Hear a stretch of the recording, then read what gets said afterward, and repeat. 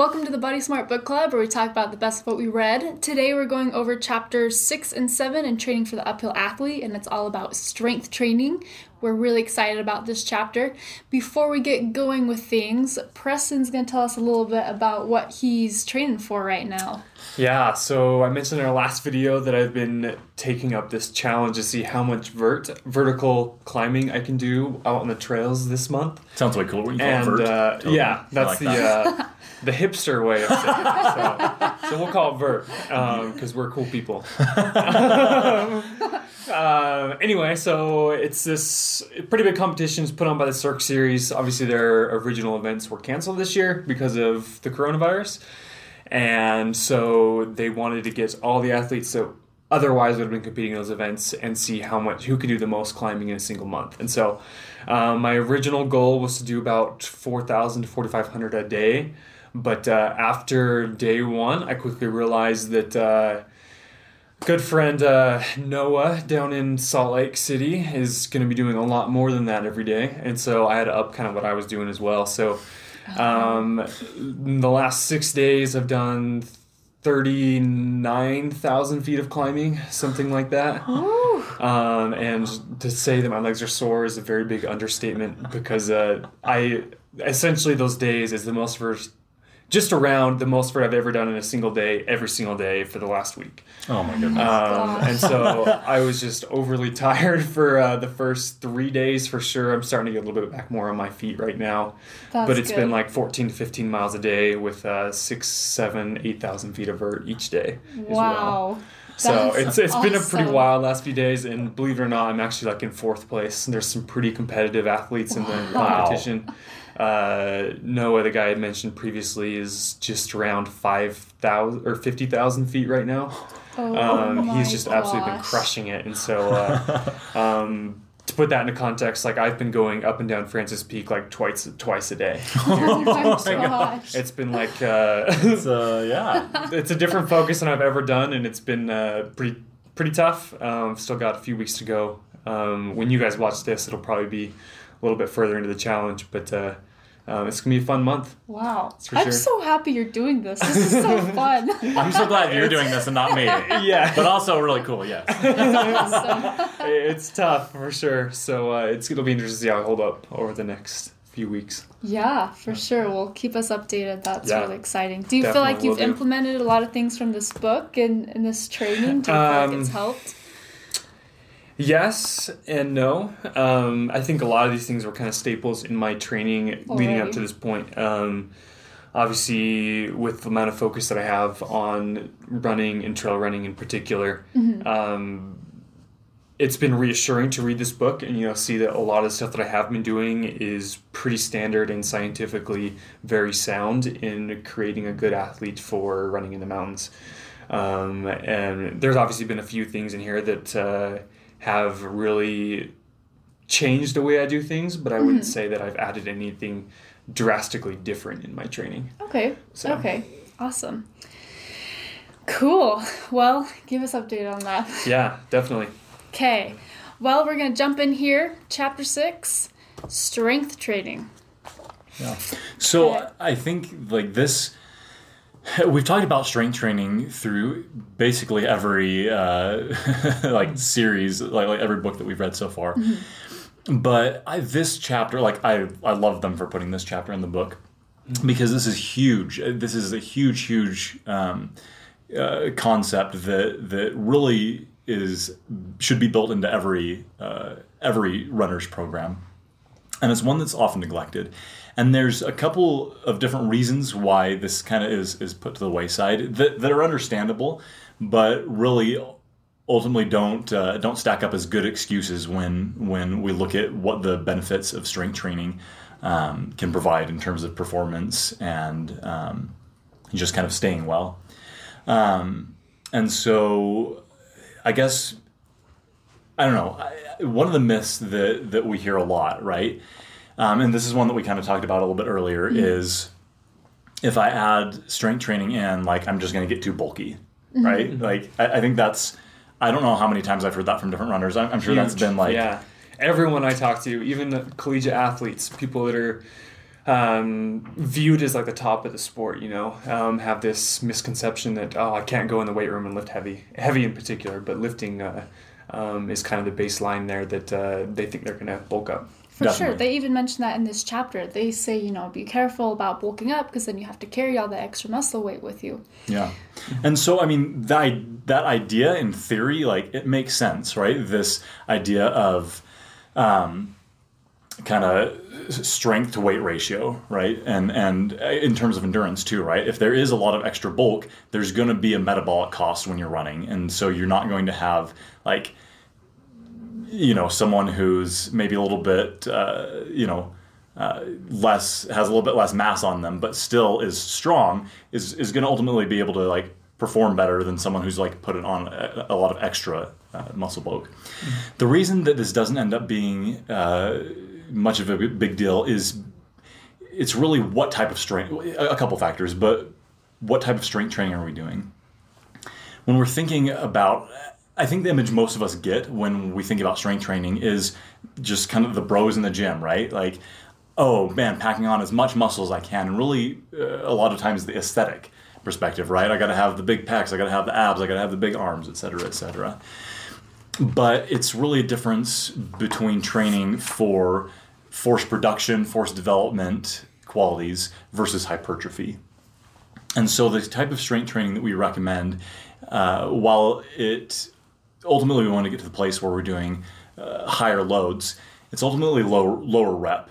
And so that trends more towards the size of, more towards the aim of developing strength, right? Producing maximal force, being able to produce power versus those hypertrophy components. There's also what we see borne out in the literature is that there's this interference effect that occurs with when strength training and endurance training are combined, right? When we're combining our lifting with our running, and we don't totally know what causes it, but apparently some interference effect in the signaling pathways that go more towards hypertrophy, and so that no, that doesn't like totally. I probably didn't put it as concisely as I could, but really that if you're running and you're strength training, there's going to be an interference effect, and so while you still get the strength benefits of strength training, the hypertrophy adaptations are going to be very minimal because of that.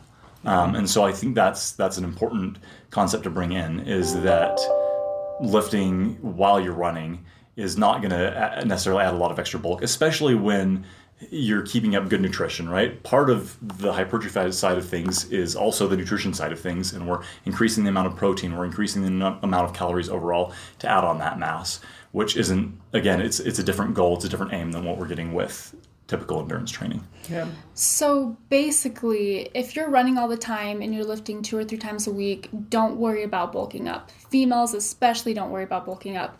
What we're saying is if you're going to be a crazy weightlifter and you're taking supplements and you're lifting all day every day, then you go try to run a marathon, that's not going to work. Yeah, it comes back to that strength versus weight ratio. Obviously, there's a happy medium that you want to be able to meet there. Keeping it if you're on the polar ends of that, obviously if you're going to be no extra strength at all, or if you're going to be, a bodybuilder, you're going to have adverse effects to your running. But sticking in the middle, even if there's a little bit of weight gain in the long run, is going to be a beneficial thing. Whether it's because of the extra strength you have there, or just maintaining a healthy body weight. And as far as being able to bulk up in that way, like you mentioned with the nutrition, you can't create matter out of nothing. And so if you aren't in an excess with your calories, there's no way you're going to get more muscle. And so on the flip side, obviously you don't want to be in the negative balance either, because then you won't be recovering properly. But just make sure you're fueling and eating the correct amount of calories to be able to adapt to the workloads you're doing is very important there. Yes. Oh, I love that idea, right? Like, load management and like life management, taking the necessary steps to make sure that we're managing all those things in such a way that it bears out in our performance.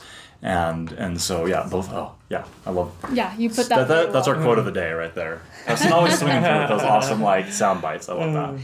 I also just want to reiterate what you said about being okay if you gain a pound or two. I think this is mostly for female runners. I've been in the same place where you're like, oh shoot, I'm trying to lose weight.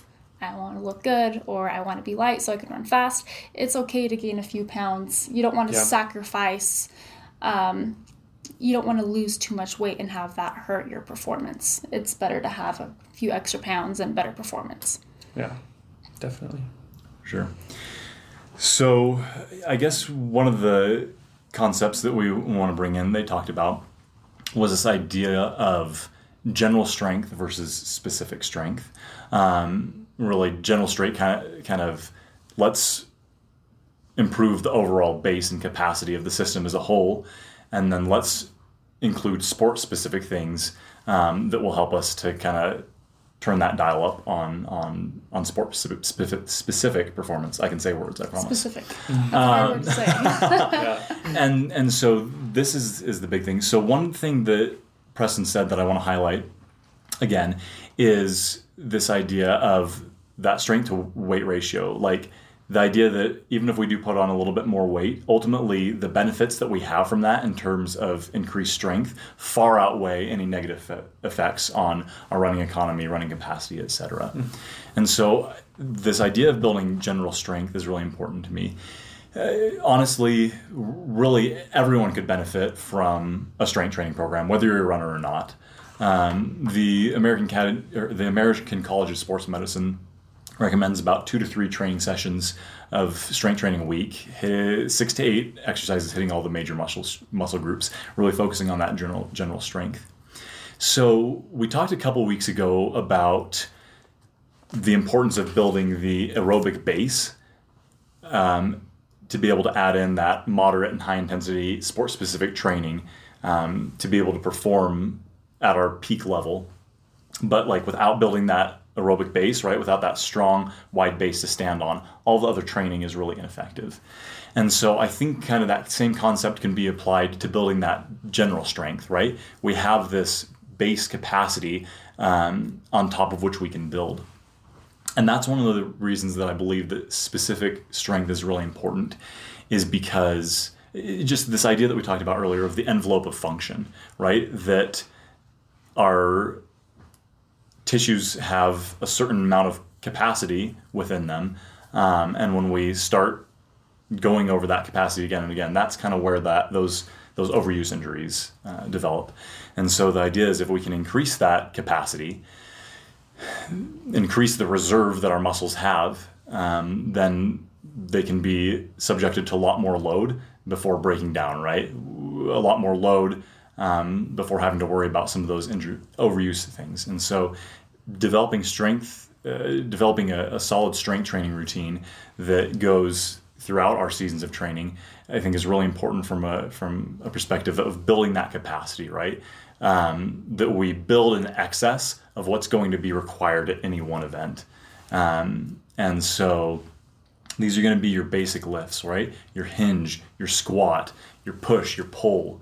Those basic movements that use the really big muscle groups that keep us moving, that end up keeping, these ones are really important, I think, for keeping tendons, joints, etc. healthy.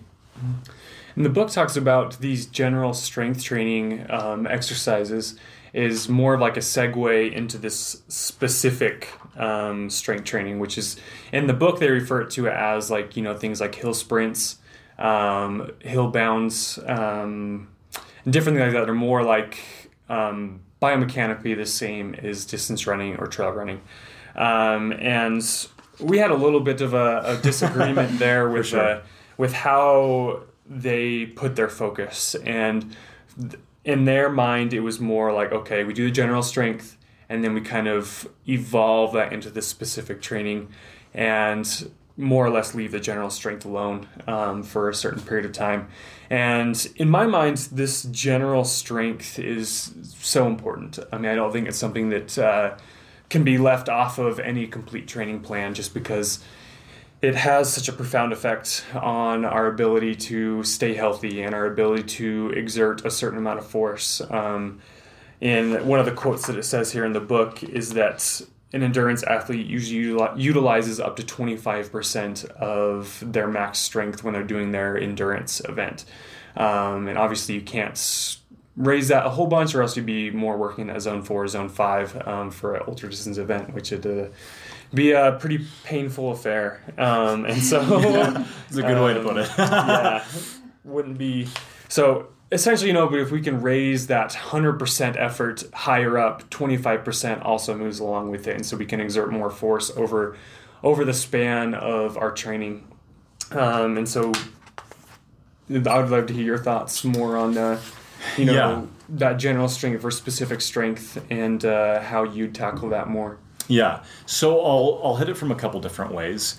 One is this idea of really what we're calling strength training, and that is building the force capacity of the muscles. Again, the max rate of force production and the rates of force development versus muscular endurance, right? Which is training the qualities of those muscles that allow them to, keep cycling through repeated load, as we have in running. And so that running specific training, right? That those hill bounds, those sprinting, while that does have some effect on strength, I wouldn't really call it a strength workout, right? Really, the focus of that is more on building muscular endurance. So Rich Willey, I'd invite you to check out, there's a couple of articles that were put out through the British Journal of Sports Medicine going over some common running myths. And here, so this is Alexander, Barton, and Willey. But one of the statements that they make in this one, so this one's called Running Myth: Strength training should be higher repetition, low load to improve running for performance. So we'll talk about that aspect a little bit later. But he said improvements in muscular endurance are achieved specifically by running and should not be the goal of a strength training program. And so I think that's this kind of difference in definition that we had between the book and what the book said and kind of how we see things, is that really the idea of the strength program should be developed to develop that the force production capacity, and that will leave those muscular endurance things again for the sport specific training. One thing that I really liked that the book said about that that I thought was a really good point. So it said, okay. So doing very heavy and slow movement in a semi-specific strength exercise like a single box step is a great way to build general strength in those muscles. But at some point in your progression, you need to transfer that box step strength into a specific exercise like hill sprints. So this next sentence is the important part. The speed of muscle contraction is much faster, and those motor neurons need to be trained to produce the sport-specific movement pattern and contraction speed, and not just slow strength. So that really is the benefit of those sport-specific workouts, right? That you're developing those motor patterns that you're going to be using during training and during race day, and that really can't be accomplished through strength training alone, right? That's why we need both of them, because you're with both your running workouts and your strength training workouts, you're helping to bridge and combine those gaps so that you're not left with these spaces where you're lacking in any strength and any capacity in endurance, right? That's going to affect your performance. The other point that I want to make about kind of general strength during specific strength, and this is a little bit less going along with the book, with what the book said, but in terms of like sometimes needing to train specific musculature. So again, I love those gross movements like the squats, the deadlifts, your bench press, things like that. Your muscles being able to work together in multi-joint exercises, I think is important, and it really hits those major muscle groups. But I do think there also needs to be specific focus on certain areas of the body as well. One thing that's definitely got a lot more airtime recently is hip workouts, right? Which I do think are really important, right? Not just, I'm going to stand up for this. So not just, working on things that are going to affect our kind of straight plane movements, that sagittal plane, but also that work in other planes, right? So in your, sorry, my brain broke. In your frontal plane movements, your transverse plane movements, right? Rotation. All those are important because we're not always moving in a straight plane, right? Even though we're running in a straight plane, we have the movements of the pelvis to deal with, right? And we want to keep a solid base from which to produce our movements.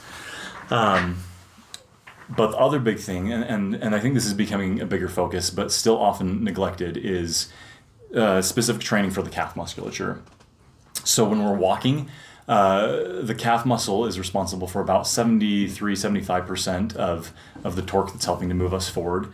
In running, that drops a little bit, but it's still a really high contribution, right? So it's about between like 50 and 55% of that contribution. And so a lot of times our focus is like the quads and the hips, but I think specific single joint exercises for the calf muscle, training both of the muscles that make up that calf complex, right? The gastroc and the soleus. Specific training, single joint for those to really maximize the strength and capacity that we have in those muscles will go a long way in helping us to perform and to sustain the loads that we endure during distance running.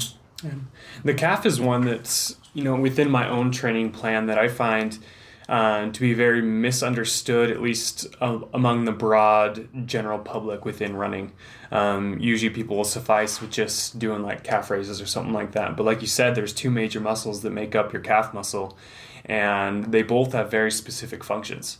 The most outer muscle on your calf, your gastrocnemius, is one that runs all the way up to your femur, and is bigger out of the two muscles there. And then the smaller one that's just underneath that muscle is your soleus and connects on the back of your tibia. So essentially when you're doing a straight knee calf raise, the bigger muscle, the one that connects up on your femur, is going to be doing the primary movement there. And that soleus muscle, which is actually one that's more utilized when we're running because most of the time our knees are bent when we're running, is kind of missed there. So making sure we're able to hit both of those and hitting that soleus more by doing a calf raise or using a machine that allows you to have that flexion in your ankle when your knee is bent is really important in making sure that you're strengthening the whole calf and not just that single muscle on the outside. When I start to think about these specific strength workouts, I more see, at least in the book's perspective, that is more like plyometric exercises. Yeah. Things that we're doing, and we get back to that general strength. I think we can still move those to be more specific. So things like your deadlifts, maybe you have that where you have your stance phase and running your one leg, maybe morphing those into being more of a single leg deadlift, where you're working on those balancing muscles as well as a similar type of load that you would have when you're in that stance phase of running as well. Definitely. Yeah, thank you for bringing that up because, again, you talked about soleus is going to be super active because the knee's bent a lot. And then also, running is basically a series of single leg hops, right? So having that single leg strength, having that single leg control down is super important. So I love the idea of adding in some single leg stuff. I think also things like, you can kind of do... you can do like a lunge into a box step up, right? Yeah. Kind of keep the arms going up too, right? To mimic some of the motions of running, so that again you're kind of bridging that gap from running from that general strength to running specific movements. But I love hitting that point of really focusing on the single leg control as well. Super important. Yeah. You guys, I'm just soaking this up. Thanks. What educational episode. I love this. I hope whoever's listening to this, I hope you're soaking this up too, because this is good stuff. Yeah. So now that we've talked about general strength and specific strength, let's talk about how we throw this into a program. They didn't necessarily talk about this in the book, but I want to talk about it. Mm-hmm. So, Preston, I was wondering if you could tell us about how you fit strength training into your running program. Definitely, yeah. Well, I'll start off by saying that our goal, at least my goal here, is to become a better runner with my strength training. Defining what your goal is for strength training is very important in how you're going to incorporate it into your training plan. As a distance runner and as an athlete, running is my primary focus. And so the runs and my speed workouts, those kind of things are my focus. And so I don't do strength training at the expense of losing training within my running. And so that always comes first. But as I'm doing my strength training and planning out how I'm going to incorporate this throughout the week, I try to hit strength training about 2 or 3 times a week. And during those strength training stints, I generally am focusing on a holistic view. I don't think it's wise to only focus on certain muscle groups. I think it's good, even as a runner, to have just a well-balanced body that's strong all the way from your feet up to the top of your head. Just because there are efficiencies that you can gain from having a strong core, some strong arms as well. There's still that strength aspect, especially with trail running, that when you get into like a power hiking type phase, that you're using your arms as well and making sure that you have that power. And so don't neglect certain muscle groups because, quote unquote, you think that it doesn't fit the runner stereotype. Having a holistic view to your training plan is super important. And then my goal within my training is to hit max weight and low reps. I'm more working that explosive anaerobic energy system as opposed to doing more tons of reps and low weight. I liked how they put it in our previous book we read, Primal Endurance, that essentially when we're doing these high rep, low weight, it's essentially just the same thing we're doing when we're out running. We're doing thousands of reps for every step, for each step in our runs. And if we're just doing that again in the weight room, our gains from that are going to be very minimal because that system is already very well trained from our running.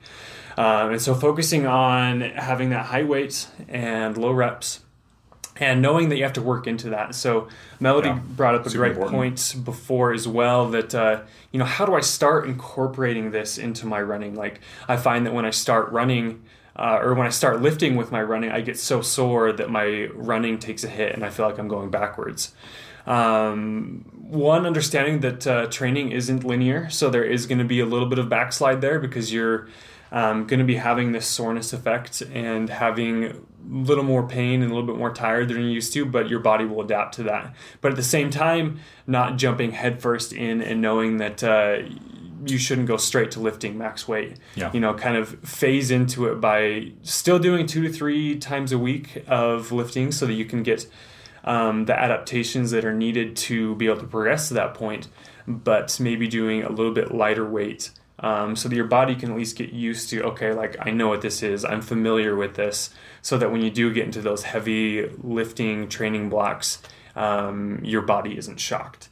And then I incorporate these strength training sessions on my hard days, essentially to polarize my training, have my hard days really hard and have my easy days really easy. Just making sure that you're still getting that recovery in, because oftentimes when you start to add in all these different things, your strength training, your specific strength, your speed workouts, your long runs, all these different things, you start to lose the ability to have days to recover. There's a lot going on there. And so the way you structure all those different things within your training plan is super important. And one of the mistakes that I see as a coach and as an athlete is that athletes frame their training plans over these arbitrary numbers of days or hours or months or years. These things are not indicators of perfect time frames to be able to get everything in. 7 days isn't a magical number. If you feel like a week isn't long enough to fit in all different training stimuluses that you need as an athlete, I like to base my training off of like a 10-day week per se, so that it's easier to fit everything in, but you're still recovering, because ultimately, like all of your training is for naught if you're not able to recover from everything. Yeah, I love that idea, because I can think back to lots of times where maybe I did some really hard workouts over the weekend, rested on Sunday, and now it's Monday. I probably still need a rest, but I'm like, oh, but it's a new week. Yep. I can get my high intensity in at the beginning of the week and do my low intensity later, but I didn't take in consideration that I just had a really hard workout 2 days ago, because it's the beginning of a new week. So I really like that idea of spreading it out. Yeah. Yeah, and this is like a bit of a tangent a little bit on that, but I was talking with Dr. Garber, the physical therapist here at Body Smart, that We were talking about the idea of a rolling week as far as like keeping track of our training as opposed to like blocks of like, this is how much mileage I did this week, this is how much strength training I did this week. And that every day, so it's a Tuesday or a Monday, whatever day it is for when you're taking tabs on your training, but keeping in mind the 7 days up till that day. I mean, you look at your Strava, you look at your mileage on Monday, it's at 0. It's like, oh, I can do a hard workout today. I've run 0 miles this week. But in reality, like, oh, yesterday I did a 15-mile run straight up a mountain.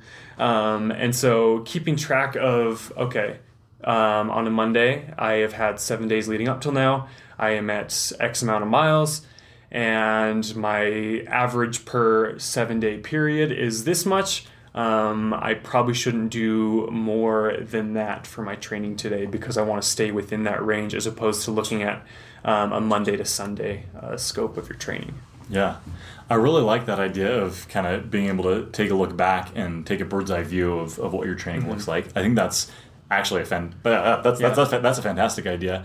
And really just, I think putting in the effort to reflect on what you're doing rather than just kind of like blindly pursuing a course is always going to be beneficial in the long run, and more healthy to your body.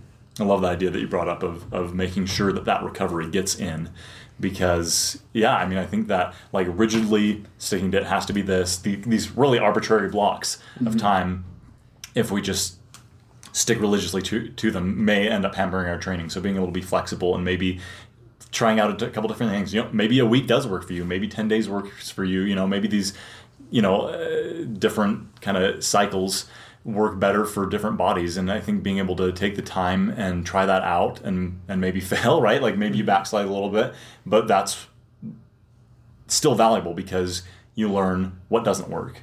And so then you can test something else and find out, maybe this does work, maybe this doesn't work, right? I think just applying the scientific process to your training can be really effective for giving you data-driven and reliable results in the long term.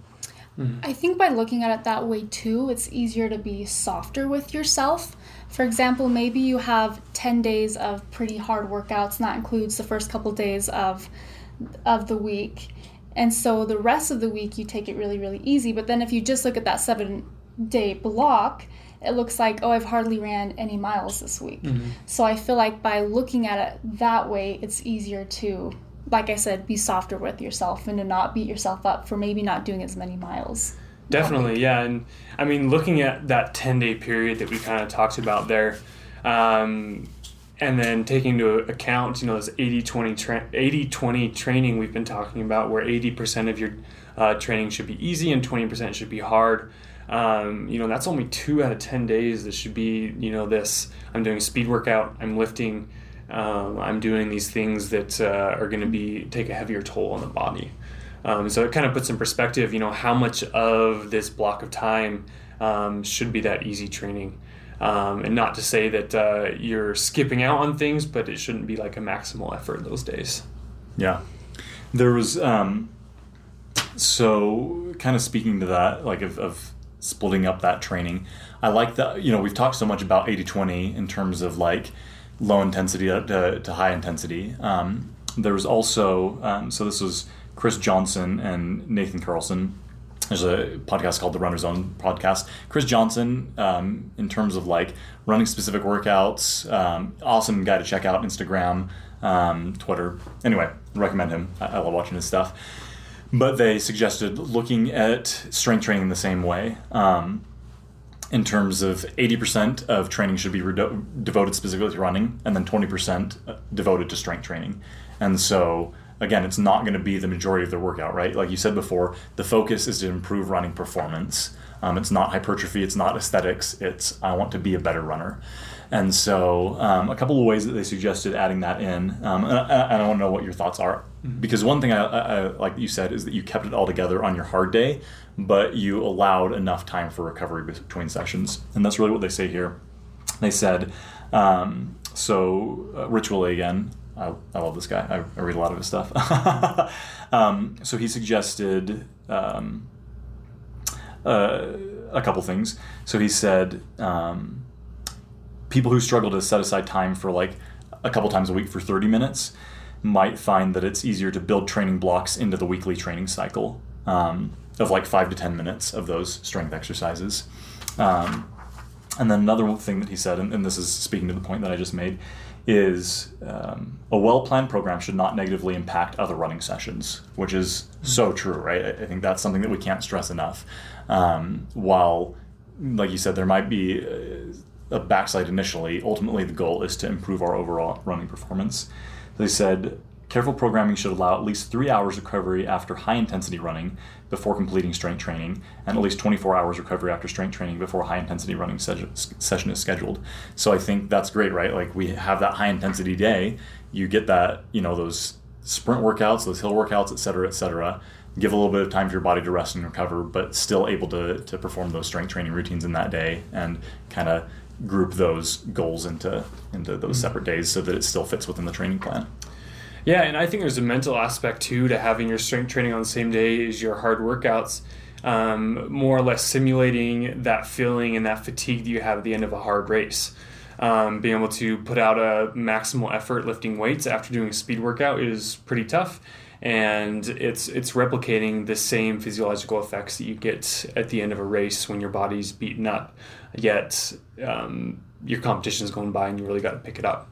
And so being able to do that strength training after kind of trains your mind that way as well, that you can push yourself further, you can keep going, you're stronger than you think you are. Yeah. Oh, I love that.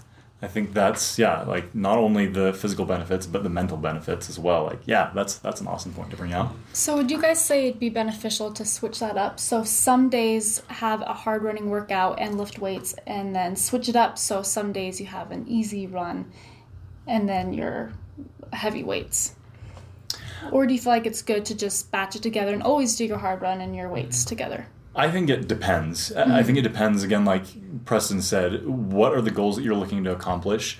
What happens to your body and what happens to you mentally, right? Mm-hmm. Person to person, we're going to be able to handle different loads. And we each have different time demands, right? And so, like, really for you to be able to accomplish the goals that you're trying to reach with training, it kind of has to be designed the way that it's designed to really make sense for your life and for your time budget. Yeah, and it depends on how long you have for each microcycle that you have going on.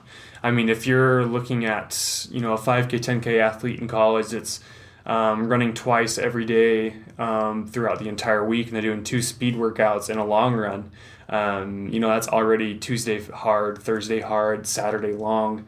And so if you were to do those strength workouts on the days in between, on the easy days, it would really be like Tuesday hard, Wednesday hard, Thursday hard, Friday hard, long run Saturday. Yeah. Whereas like if you're looking at like more of a marathoning training plan, maybe they have like 1 speed workout throughout the week and then a long run on the weekend. You could probably get away with doing your strength training on one of the days in between, because it wouldn't be just 6 successive days of just hard workouts over and over and over. That makes sense. Yeah. Just one other point that I wanted to bring up, and this is specific to that high rep, high weight. I misspoke. Not the high rep, low load. High load, low repetition training.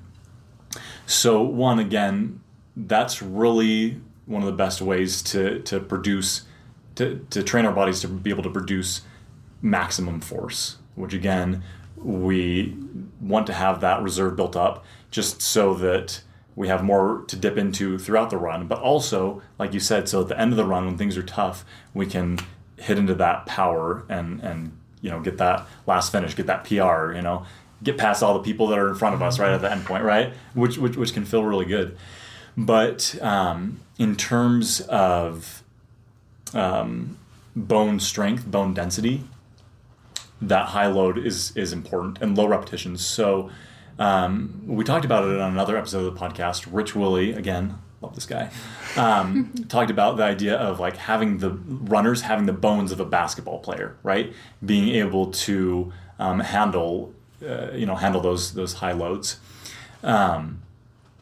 but also the high load.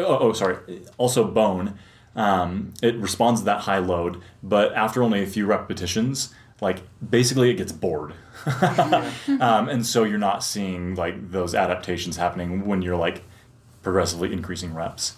Again, high load and fewer repetitions also have a benefit in terms of tendon stiffness, which is important for tendon health and performance as well, and kind of mitigating some of the risk factors that may lead to overuse injuries. So I think both of those things are really important to include. And then again, reiterating the point of not just jumping into a high load, low repetition training program, because again, it's going to be a shock to the body, and we don't want to just, rocket past the capacity that our body has. So in any when we begin any strength training program, really the first 4 to 6 weeks anyway are really mostly neurological changes, right? Basically improving the brain-muscle connection. And so we want to establish good patterns of movement while we're training those muscle neural patterns. And so one of the effects of kind of that in that initial phase, right? Maybe 2 to 4 weeks of lighter load, higher repetition, 15, 20 reps, is that we're able to perform those movements, right? Those big movements, the hinge, the squat, the bench press, the pull, maybe some rotation and counter rotation exercises. But because we don't have such a high load to bear under, we can perform those movements more fluidly, more efficiently, and more correctly. Because what we don't want to do is say, I'm going to go into strength training program, and we establish movement patterns that aren't great, that maybe over time end up increasing our risk for injury. And so if we can establish those good movements, right, we teach our body the range of motions, we teach our body how to activate the muscles, we teach our body those patterns while we're still lifting some weight and having that effect, but really getting those movements in, I think will be much, much better in the long run. And so, and then the other thing that I wanted to speak to, right, again, is that muscle soreness. Preston hit it exactly right? Like it might pull you back a little bit, but eventually you get used to it. We call that the repeated bout effect. So eventually that post-exercise muscle soreness begins to go away, right? Our muscles adapt. They're basically like pre-primed for the loads that we're going to put them through when we've taught them that we're going to do those regular exercises. And so that begins to be less and less of a contribution over time. And so all reasons to include and not neglect a strength training program. One of the last things that I want to hit on, at least with the strength training is concerned, is the rate at which we're changing up the exercise that we're doing within the training program. Obviously, you need to do each workout long enough, and we're talking time over weeks here, to be able to get the correct adaptations from that exercise. But then you have to also change it out recent enough or often enough, right? Often enough, yeah, that's a better word for it. I got what you're saying. Yeah. Yes. That you're not settling for that same, I'm losing the word. Just the same stimulus. Yeah, stimulus. That's the word I was looking for. The same stimulus as you were doing before, because obviously doing the same thing over and over, your body will stop growing if you're doing the same exercise week in and week out. Yeah. Typically, what I've done in my training, and this isn't like a scientific number, is kind of just what I've found works for me, is I've done about a 6-week block of each exercise, and it doesn't mean like when you switch those out, you're completely neglecting that muscle. You're really finding a different way to be able to work that muscle. So if you were doing single leg deadlifts, maybe switch to just a regular deadlift where you can maybe put some more weight on it than normal, or maybe one of the machines in the gym where you can work on that contraction of the knee as well. Yeah. No, thank you for bringing that up. So that really falls into the idea of periodization as a whole, right? We have to we have to give enough for our body to adapt, but we have to be changing that to basically like surprise our body, because our bodies just kind of want to like regress to this mean, right? Like this comfortable place. Okay, I can do this. I'm good. Don't throw anything new at me, right? But being able to add in those stressors is super important in terms of long-term adaptations and continuing to improve over time instead of just plateauing. So yes, thank you for bringing that up. That is like a super important component. And I think that's a hard thing. It gets thrown like, okay, yeah, do a strength training program. And all the focus gets on that. And we don't necessarily get those other aspects of like, yes, do that, but also like add in this. And, sometimes we're going to increase the load. Sometimes we're going to drop it back down a little bit to, to allow for more recovery. And so really, I think that points to not necessarily saying you have to go out and get a coach or get a personal trainer or et cetera, but at least being able to talk to or through your training plan with someone that maybe has a little bit more experience, and making sure that experience is grounded in science, because there's a lot of training ideas out there that really don't bear out in the research. But the idea of being able to talk to someone that knows a little bit more about these things so that you can build an ideal program for yourself and be able to kind of move past a lot of the pitfalls people fall into. Yeah. And I'm going to throw a plug in for a project that we've all been working on here that should be released here in the near future. Yeah. A strength training plan. We put together some videos that have all the different exercises that we see as super beneficial to utilize as a runner. And as we were talking about, with this changing of your program as things go, there's really, we did 4 separate videos there. Yeah. Each of them are about 30 minutes long of just different exercises. And so there's different ways that you can change the lifts you do and keep it fresh, keep it exciting. So you're not only like getting the physical benefits, but that mental, doing something different, not to do the same thing every day, day in, day out. Definitely. And the nice thing about that program as well is that it allows the opportunity to add load or take away load, right? Like it's a really great way to accustom your body to some of these movements, and then many of those exercises we can load and accomplish the benefits that we're looking to get in terms of general strength. So yeah, definitely we'll keep you updated on how that process is going, but it should be coming out pretty soon. So.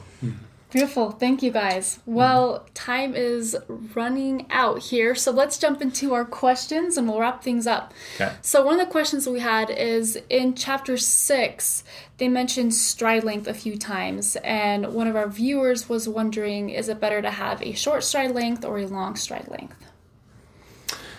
Yeah, I think I can at least start us off on this one. And so there's a huge misconception here with having a longer stride. And people think, like with each stride I'm covering more ground. And yes, that's true, but how much energy are you using to be able to have this longer stride? And so if you're looking at like a force graph, the amount of force that is put through your legs when you're having a longer stride, there's 2 peaks to that graph. It peaks one when you hit out in front of you. Typically would be a heel strike. It's really hard to land on your toes if you're 2 feet out in front of you. True. And so there's the force of that ground coming back at you. And if you think about this idea of for every force there's a equal and opposite reaction. If you're out in front of you pushing in this direction, the ground's going to be pushing you backwards. So there's a lot of force you have to overcome that being pushed in that opposite direction. And then as far as like the amount of force that your legs are absorbing, there's a lot more because you have this super steep incline in this graph of like how much force is being put through your legs, and then it quickly drops back down and then quickly goes back up. And that impulse force of how fast that force is applied can be dangerous as far as like injury rate. And so in my mind, having a shorter stride, the magic number kind of thrown out there is 180 steps per minute, which is really fast. It's something that likely you'll have to work towards. A lot of people are not near that number, but working on that over time is really important. Will allow us to have a more gradual onset of the force that is put onto our legs as we're running, as well as allow us to be more efficient and have better running economy. Yeah, I think that's great. I like bringing in the ground reaction force because I think that's an important thing to talk about, right? Having to overcome that. Another thing, same thing we see with people that tend to get shin splints. Often it's kind of an overstriding.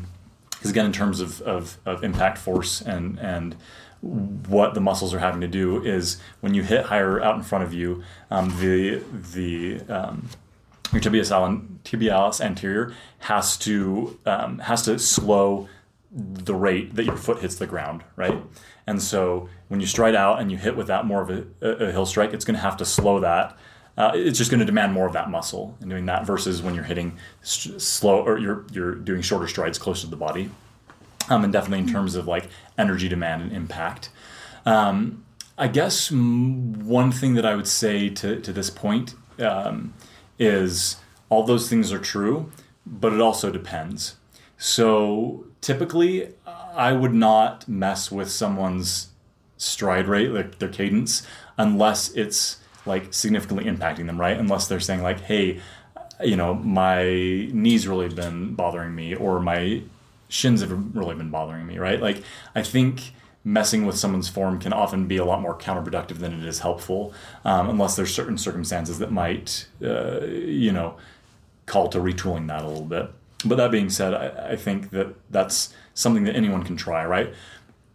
180 is kind of that magic number, but it's going to be a lot different for someone that's has really like long legs reaching that versus someone short. And so I think even if you're not necessarily going up there, just trying maybe like a 5 to 10% change in your running cadence, right? So if you're running at 150 steps per minute, you're going to 165 steps per minute, right? Or maybe like a little bit less, maybe 155. But just, you can try that out and see how you feel after doing that. Making big jumps in that, right? If you're going from like 150 to 180, that is going to be a lot for your bottle handling, right? Like the energetic cost of running is going to change a lot. And so that's something to try a little bit more gradually.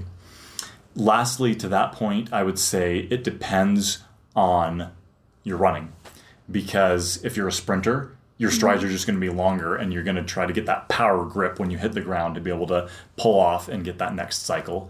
And so that's going to be different than the goals of running. And also, you're just doing that over a shorter period of time than you are distance running. And so the metabolic impact of that, or the metabolic cost and impact of that is much less. And so really to be able to maintain efficiency, to preserve your energy throughout a distance race, I think it speaks to having those shorter stride lengths. Beautiful. Well, there's your answer. It depends on a lot of things. It's not always the answer. It depends. Yeah, it depends. I want a straight answer. Really helpful. But it's true. It does depend. Well, thank you guys. Is there anything else you want to add before we wrap up here? I think we hit a lot of good stuff. No. This is an awesome episode. I'm excited to go back and listen to it again. Yes, I know. We should just start pulling out those Preston sound bites that are awesome and just I know. I think we all just think that about each other. We hear things that someone else says and it's like, oh yeah, that would be awesome. Good. Yeah. How did I not think of that? Yeah. Yeah, for sure. Okay, well, if you have any questions about this podcast or about the reading, go ahead and comment below or send us a message through our Facebook page, Body Smart PT, or through our website, bodysmartutah.com. And remember that this is a podcast now available on all podcasting platforms. Yay! Woohoo! We post a new episode every Monday. Quick shout out to our sponsors. Preston was just waiting for it. He's like, where's my shout out? I was about to roll out the side of the camera there. And then never come back. Yeah. So quick shout out to our sponsors. Shout out to the Utah Running Shop. Shout out to the Oaker to Stansbury Trail Series by Jimmy Thomas. Shout out to the Wasatch Run Club! Yeah, Wasatch Run Club. Check us out on Facebook or on our website, wasatchrunclub.com. Just a group of people that loves to meet together, run, have fun, share stories about our running adventures, and a lot of resources on our website as well to help you with your training. Awesome. Remember to like, subscribe, and share this with all your running buddies, and we'll see you guys next Monday.